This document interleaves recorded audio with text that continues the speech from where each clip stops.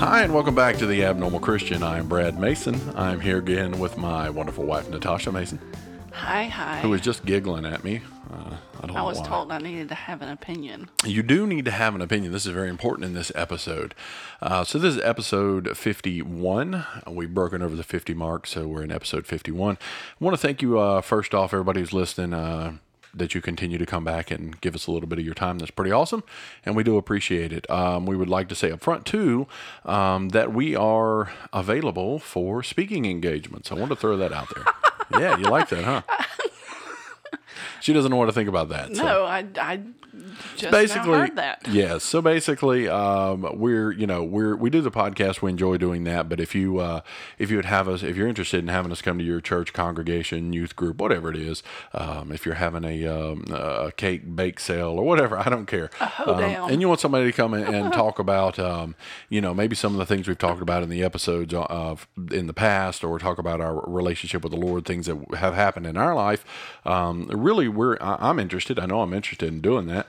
It's part of what we're supposed to do is to go and make disciples. So we enjoy doing the podcast, but here recently I was thinking, it'd be nice to be able to get out and actually have a little one-on-one time. You must have just had this thought overnight. No, I've been having this thought. But it'd be nice to get out and talk to people one-on-one, really communicate, really... I don't know. Interact. Fellowship. Yes, interact with other folks. So that's going to lead into a little bit of the conversation that we're going to have today on this episode. This is not going to be so much a scripture-heavy episode as it is current culture and, I wouldn't say opinions, but a little bit of that too. So this episode is probably going to be titled The Falling Away. I would call it the Great Falling Away, but I don't think we're there yet. I think we're on the cusp of the falling away of people away from Christ, away from God, away from religion, away from morality and things. Everything's becoming subjective. Everything is the way someone views it. It's from that perspective.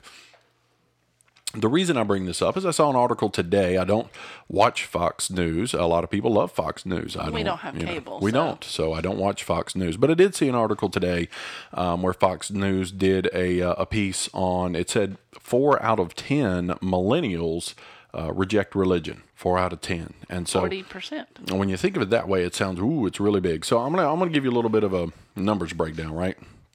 So if we use that number globally, on a global scale, if we use that number globally, we're looking about, say we had 7 billion people, right? And maybe 40% of them don't believe. So you're left with about 4 billion people, somewhere around there, 4.5 billion people who believe something, right? So those 4.5 billion people that believe something are we're gonna include all false denominations, all false religions, all pagan gods. There's 4,500 different religions on the earth today. So they're included in that 4.5 billion number. Now, if we were generous and we said half of that were Christians, half of that would break down to about 2.25. You would have about 2.25 billion Christians out of 7 billion people on the planet. But we know, and I know, that number is still inflated, that is still not a realistic number, because the amount of people who believe in a biblical sovereign God with his son Jesus, who has washed us clean through his blood, who has made us born again and new in the Spirit, that number is probably even less than that. I would say you could take that number, that 2.25, and half that. Definitely you could half that. So if we were to take it down, say 1 billion people, say we've got 1 billion people on the planet who are scripture believing people who believe that Jesus is the Messiah, Jesus is the way, the truth, and the life, that leaves 6 billion people lost in darkness. According to the scripture, that's what it calls them, lost in darkness. So I think that really, at the outset of it, it sets the tone that kind of getting an understanding of how dire and desperate things are. When you've got 6 billion people on the planet who probably don't believe that Jesus is the way, the truth, and the life, that means 6 billion people are destined to destruction. They're destined to hell, honestly. I'm being honest about it. Even though I'm sitting here saying there's 1 billion believers possibly on the earth, I still don't even know if that's accurate. I mean, it could be less than that. It could be more than that. I don't know. God himself knows those numbers. We don't. But in America, that's pretty big for us because if we take 40% of our population, 350 million people here in America, and we were to say that 40% of the population rejects religion, and then we were to say the other number that's left, we're looking at probably less than half, maybe a quarter of all Americans. A quarter is still a huge number, but I don't even think it's that much. Well, I think when you say rejects religion, that's still different than not believing. Well, no, well, that's true, but I think when Fox News said 4 out of 10 reject religion, they're talking about people who consider themselves to be atheists or agnostics. They might be spiritual in some way, but they reject the idea of an organized religion, right? And basically, what they should have said was 4 out of 10 people reject Christianity, because that's the real honest truth, right? So there's and it's not, this is nothing new. I've got a list of 12 reasons why millennials reject the church. And we're talking Christianity specifically. This is an article written back in 2016 I was able to find, because I was curious. I'm like, what are some of the reasons why they might reject religion? You'll be as curious, because some of these reasons on here have been around for probably since Jesus came. I mean, they're not new reasons. Number one on the list is nobody listens to us. That's the number one reason, one of the reasons why the millennial generation rejects the church. They don't feel like they have a voice. They feel like they want to come into a congregation and they want somebody to hear them. They want somebody to pay attention to what they're saying, and nobody listens to us. And honestly, we grew up in the 80s, and this was the same exact thing in the 80s. Rock and roll was big. Rebellion was huge. The parents, what was the one thing they always said about their parents? In the 80s, everybody said, parents just don't understand. Yeah, I don't even have to finish the sentence. You know what it was. Parents just don't understand. It was on MTV. We heard it from Madonna. We heard it. I mean, if you saw any of the world media at the time, that was the whole argument. Is that, well, your parents just don't understand how you are. That's the problem. And it was, they're not listening to you. They don't care what you think. And so that's the same. It's an old argument that nobody listens to us. So that's nothing new. Millennials, we love you. You got nothing new. And they really didn't care what we thought. No, I mean, frankly, to be honest with you, your parents are your parents. They're there to raise you and guide you, and your opinion's nice, but you're 15 years old. Spoken to. Right, you're 15 and you don't know everything. I mean, it's just Sit part down of society. And be quiet. Well, now you're getting mean. Well, you told me I need to have an opinion. You do so need to there have it an is. opinion. But anyway, again, that's nothing new. Number 2 on this list was, we're sick about hearing about values and mission statements. And so what this really broke down to, I found this one interesting, because it was saying they're tired of going to churches where they're too busy telling you what their mission statement is. And generally it all focused around love. We're here to love the community. We're here to love this person. We're here to love that. We want to welcome you in. We want, and so they were saying there's so much time spent in these congregations where they're focusing on their vision. What do we want to do in the future? By 2025, we want to be I mean, there's so much of that. And really that screams something to me, is that it's the one thing that me and you have been dealing with more and more in our lives, is the concrete truth of God's word, right? So it's really experience versus truth and knowledge. I think you can, you'll see this in a lot of young people. They want the spiritual things of God. They want the spiritual gifts of God. They want the healing. They want the prophecy. They want all these things. Oh, the experience of God. Hold on. The special things. Yes, they want the special things of God, but they couldn't tell you about the foundations of what they believe. They don't have the underlying truth to support any of that. And so when those things don't occur the way they think they should, or they don't happen the way they think they should, their faith tends to fall apart, because they didn't build it upon a foundation, upon a rock. They built it on an emotional experience. And so what they're saying here is that, they're tired of hearing about these values and mission statements, because they're looking for something a little bit more. Give me something more than just what your mission statement is. And this goes into number 3 on the list, was helping the poor is not a priority. So for this generation, there's a lot. If you keep up with politics and the media and all these things going on, there's a huge push for, I don't consider myself a Democrat, but they're very concerned about poor people. I'm not going to take that away from them. Social issues. Correct. And so I think this generation comes out saying, hey, we want to be worried more about poor people. And they're tired of going into the churches and seeing lavish lifestyles. I mean, if you want to be honest with you, there are some mega churches. And I'll not name it, but there's a mega church in Charlotte. The guy who runs it, his name's Stephen. And I'm not going to throw his last name out there. But if you look into his personal, I would say his personal finances have been brought up on multiple occasions. He lives in a multi-million-dollar home.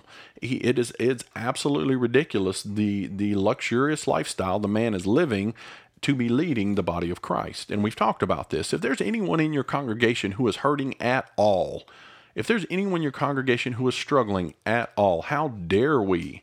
If you're a pastor or a preacher, how could you even go to your, I would be riddled. $1.2 million house. I would be riddled with guilt. Some little old lady living in a single wide trailer who can barely pay her bills has been given faithfully to the service or to the church, and you're going and living in your $1.2 million house. I mean, there's a thing going on in the UK. I just saw an article today about a gentleman from Nigeria who is supposedly a pastor. This is no joke. You can look this up. I don't have the information in front of me, but I scanned it. But he's from Nigeria. He's preaching in the UK right now, and he's accused of taking teenagers to a blood bank to donate blood so they could get money, supposedly to give to the poor. But when they went into his house, he had Range Rovers all parked in the driveway. He's living in a multi-million-dollar home. The guy has a Louis Vuitton belt on in the picture, and him and his wife are living this luxurious, rich lifestyle. And they're telling people, you need to go give blood to get money to bring it to church. This is what we're talking about. That's not the priorities that Jesus had set. That's not when the Bible talks about kingdom building. That's not what it's talking about. I don't think these people understand the irreparable damage that they do. And this is why I think we're facing a falling away. We're headed toward the great falling away. But I think these people, they see what they can get out of it. They see that people are willing to submit to the scripture, to the gospel. They're willing to submit to God, especially if you wave them around enough. And they take advantage of that. And they're wolves in sheep's clothing. They're out here just fleecing the flock, taking the money. Somebody writes an article about him. It'll do a little bit of damage, but it won't make him go away. He won't disappear, not unless he's brought up on some kind of criminal charge. So it's ridiculous. I think the millennials have a genuine argument to say that we should be taking the poor. We should be taking care of the poor as the church. And really, it should be the sense that you're so involved in your community as believers that your community couldn't see how they would do without you. That those people at that local congregation give so much that we can't even see. If that congregation was not there, when you drive around your neighborhood and you see these churches parked on every street corner, in my mind, the thought should be that congregation, they want to be Christ to this community. It should be so much so that the people are almost tired of seeing them. They're out here all the time feeding people and helping. And, there's so many good churches and congregations that go out and do the work of the Lord. And I commend you so much for that because it's awesome. It really is awesome when people get out and they share the love of Jesus. So they're looking for that. Number 4 on the list was they're tired of you blaming the culture. They're tired of the church blaming the culture for all the problems that the church has or what the communities have or what the country has. Culture has a lot to do with it, but at the same time, a church's well-being or a congregation's well-being doesn't really have anything to do with the culture. It has to do with the culture inside the building. If you let the outside, I read something the other day, this guy said, we're trying to win over the carnal world by carnal means, and all you're doing is bringing carnality into the body of Christ. We're not really converting anyone. We're just using carnal means to get carnal people inside the church. Number 5, the "you can't sit with us" effect. This is a big one. I've not seen this. It was from a movie. I think it said Mean Girls. Never saw it. Don't know what it is. But there was some, well, I'm sure you would know this. So I'm going to let you have this one. It's basically, okay, so the popular people, they have a specific table that they sit at, which I guess you could equate this to a pew in the church. Right. And if somebody even looked over there like they were going to sit down, you can't sit with us. Okay. Keep it moving. Like, what are you looking at? They were saying you're just not, you don't belong to our group. So, and I think that there's a lot of young people, and this goes beyond millennials. This really goes into anyone. There's so many people in churches who are not in that millennial generation, the baby boomers, the older people. There's different ages of groups that feel this same effect, is that they come in and a congregation is split up by who has the most money or who has the most influence or which family has been here the longest or which group of people, how many deacons are from one family and who really controls the congregation, or if you have deacons at all. Yeah, and so there's so many different ways I think that they view that. They look at it and say, it's tough when you want to come in and you want to be a part of something, but you don't feel like you fit into a certain group. And that's definitely not something we want in the body of Christ. We want to make sure that we're making, I don't use the word inclusion, but we want to make sure that everyone is a part. If they're a believer, they belong. If they're our brothers and sisters in Jesus, if they're born again, they're one of us, right? So that's just the way we should view it. And that's the only way it should be. It should be the only group that is a them and us. Those who are in the body of Christ and those who are not. Children of God and people who are not the children of God. Number 6, distrust and misallocation of resources. And we talked about that already there. Yeah, it's kind So of they really don't have a great confidence in congregations to use the money that they do donate in a godly manner. They don't feel like, when I give money to this local church or whatever, that they're doing enough good work with it, that they're doing the Lord's work with it. And that goes back to feeding the poor and taking care of ministries. I mean, there's so many, I've seen so many congregations that did the Field of Dreams thing. If everybody remembers the Field of Dreams, where the line was, build it, they will come. That's right. If you build it, they will come. So there was a lot, I've known quite a few congregations where they've had 30, 40 people, and there has been a huge push, and they've already got a gigantic building, and the huge push is to build another building. Let's build a big building. If we build a bigger building, they'll come. And the truth is, if the Lord's not in it, no one's going to show up. I mean, that's, even if you do a home Bible study with 10 people, if the Lord's not in that, people are not going to show up. It doesn't matter how big you build it. Now, I will say that some of these mega churches have filled up coliseums, but they've not filled up coliseums with people who are grounded in the Word of God. They filled up with it. It's a great music. Sure. I mean, you can do that all day long. But when they really, I think it's talking about the millennials just don't have a trust of people to manage funds well, and I get that. Let's see. They want to be number 7. I thought this was interesting. They want to be mentored and not preached at. So millennials typically want to be mentored and not preached at. All of this tells me something that, like a life coach. No. All of this tells me something that's really important that I think we hit on a lot, is that it's the foundational truth of God's Word. If we're supposed to be going out and we're supposed to be making what of other people? Disciples. There you go, right there. We're supposed to make disciples of other people. So if you've got people coming in your congregation and all we're doing is preaching at them constantly, it's that idea that, I've said before on the podcast that there's no condemnation to them that are in Christ Jesus, but we stand up and we continue to lay condemnation at people's feet, and we're doing this all of the time, then they're just going to feel defeated all the time. They don't grow in Christ. They're not turning into great disciples. They're just kind of getting beat up a lot, right? And so I think that's what they're saying is we want to be mentored. We want somebody to disciple us. We want somebody to teach us what God's Word says. Well, I think I equate it to like a preceptor, because I'm a nurse. When you start, if you're a brand new nurse, then you have a preceptor that you're with for a certain period of time where you build a bond and you can ask questions. Like, right. I don't understand this. Can you explain this to me? Or how do I do this? And I don't think there's a whole lot of that. No, and I would agree. I think the Scripture, even the Bible tells us that, it says, let the young man ask the elderly man, let the young ladies ask the elderly ladies, let them get the knowledge from the old, because that wisdom of the Lord and His Word are in the older folks in the congregation. Those are the ones who've walked this stuff for 40 and 50 years, and if they have a real good relationship with the Lord, then they have a deeper understanding than somebody who's 15 years old or 20 years old is going to have. Most of the time. I'm going to say most of the time. We'll go with that. I'm sure there was some. Yes, there's a few there. So let's see. They want to feel valued. Number 8, they want to feel valued. They want to feel like they're valued. And I think that is not just a generational thing. No, that's just a I think human everybody, emotion. right. I think everybody at some point in our culture wants to feel valued. We want to feel like we matter. And I think the toughest part for Christians is we struggle. I know I constantly struggle with not feeling valued enough. And it's not by you or anyone else around me. It's that I think the devil lays that at our feet, and he puts that on us, is that you're not good enough. You're not good enough for God. Why would God want you? He knows all the things you've done. He knows what you'll do in the future. You're a failure. Why would God even want you? And so my own personal value to God is something I struggle with all the time. But I know on the other side of that I matter to the Lord. He wouldn't have sacrificed His Son had I not mattered, right? It had to matter a lot.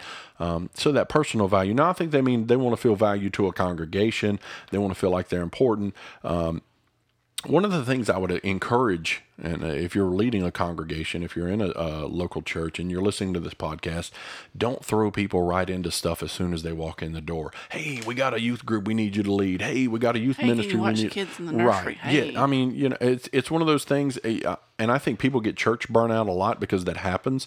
I remember I went to one church in my early 20s, and I mean, no sooner than I really got sat down in the seat, the preacher was on me to lead a young couples Bible study class, and I'm like, just new here. I might have been here like 3 times, you know, I mean, and it wasn't long before it became too much. I'm working a job and I was under a lot of stress and pressure, and I had relationship issues going on. I'm like, I'm not the guy to be leading this, you know, but I got drug in right off the bat.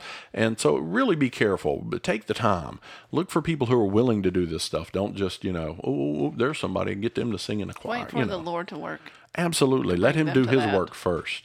And then bring them into it. Number 9, we want you to talk to us about controversial issues. This was interesting. They want to have someone talk about them, controversial issues. And the thing said, honestly, it said, I don't want a sermon series about sex because it's not appropriate with children in the congregation. But at some time, I need somebody to talk to me about the way that God wants me to handle my finances, the way that God wants me to handle my relationships, the way that God wants me to react to situations in the world, in the workplace. We've got to have genuine, real, and this is what this podcast is, genuine, real conversations about living the Christian life. Because it's easy to we could sit here all day long and throw all kinds of glitter on this show. And we could make everything sound so high and lofty and heavenly and that this glorious and there's never any trouble. But that's not reality. But it's not reality. And so what these younger kids are looking for, these younger people are looking for, is somebody just to tell them the truth about life. Tell me the truth about life. Give me some real things that I can deal with. The next one would be the public perception. To them, public perception matters. What is your local congregation doing? How does the public view it? And on one side of that, it shouldn't matter, right? I mean, it's going to matter to some people. It shouldn't matter to us what anybody thinks. Whether the whole world denies Jesus and I'm the only one left, it shouldn't even matter. Because I should stand with the Lord. But I get it. They want to make sure that everything's about appearances these days. It really is.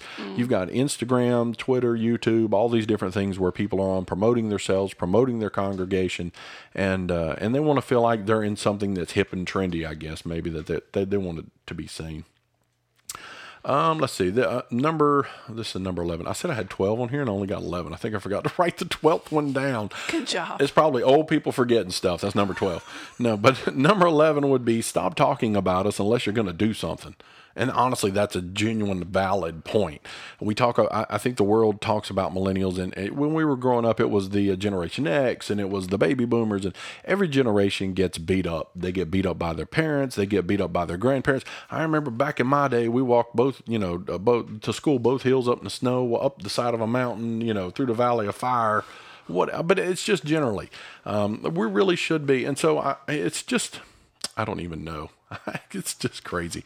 But the point is, and really the way I started off the podcast, the point is that according to Fox News, their polls could be wrong. They're saying 4 out of 10 people don't believe in religion anymore, which is great because there's 6 people there that do to some extent. But we have a huge opportunity to make an impact in the world as believers. If we're not taking the time to engage with people, I mean, these points that some of these things were made here absolutely are true points that we should be following. We should be trying to help the poor. We should be trying to help the less fortunate. We should be taking God's money, the money that he gives us, and using that resource to bless someone else. It's not about hoarding away money for us. It shouldn't be about, we see that in the book of Acts. We're going through that right now, how the early church sold everything they had and they split it up among themselves equally. So nobody was missing or was without. They wanted everybody to be taken care of. And that's a commendable thing. We live in a society that's so divided from the left and the right. And one side says, we want everything you got. And the other side says, no, you can't have it. You didn't earn it. Right? You can't have anything. Right. And so it becomes this thing of, well, at some point we've got to take care of the poor. Sometimes we've got to stop thinking about how much money the rich man has. This is what everybody wants to focus on in the world today. Well, the rich people have 1% of all the wealth, or the 1% of all people have the majority of the wealth. The rich people. Stop worrying about the rich. So they can pay for everything. Stop worrying about the rich people. What can we do for the less fortunate, the poor people around the world? What can we do for the poor people in our community? I'm not worried about how much money Bill Gates has got. Don't care. Don't know Bill Gates. Don't know his money. Doesn't matter to me. What does matter is, what do I have? What does God bless me with? How can I bless someone with that? So hopefully, this is a quick podcast about the great falling away or the falling away. I think the great falling away is I think it's coming. I think we're just in a falling away now. I think as we go through time, we're talking about less than 1 billion people on the planet probably today knowing the true gospel of Jesus. And I think that number decreases as time goes on. I think people are more into New Age movements. They're more into spiritualism. They're more into mystic arts, things like that. And I think the further as we go in time, I think we're going to see the remnant of God really coming forward as the church continues to shrink in America specifically. Hopefully it grows in other places. But anyway, you could check us out on the YouTube, the Twitter, and the Instagrams, all the places all the other people are at. We just talked about And we're trying to throw the gospel out there for everybody. You can reach us at theabnormalchristian@gmail.com. Would love to have your emails, concerns, or comments on the show. Please like and subscribe, share this with other folks. That's how it grows. If you tell somebody, there's a couple people in North Carolina who are just talking and won't be quiet. They're not quite that obnoxious. No, maybe we are. We don't know. Anyway, we appreciate you listening, and we will catch you again next time. Bye.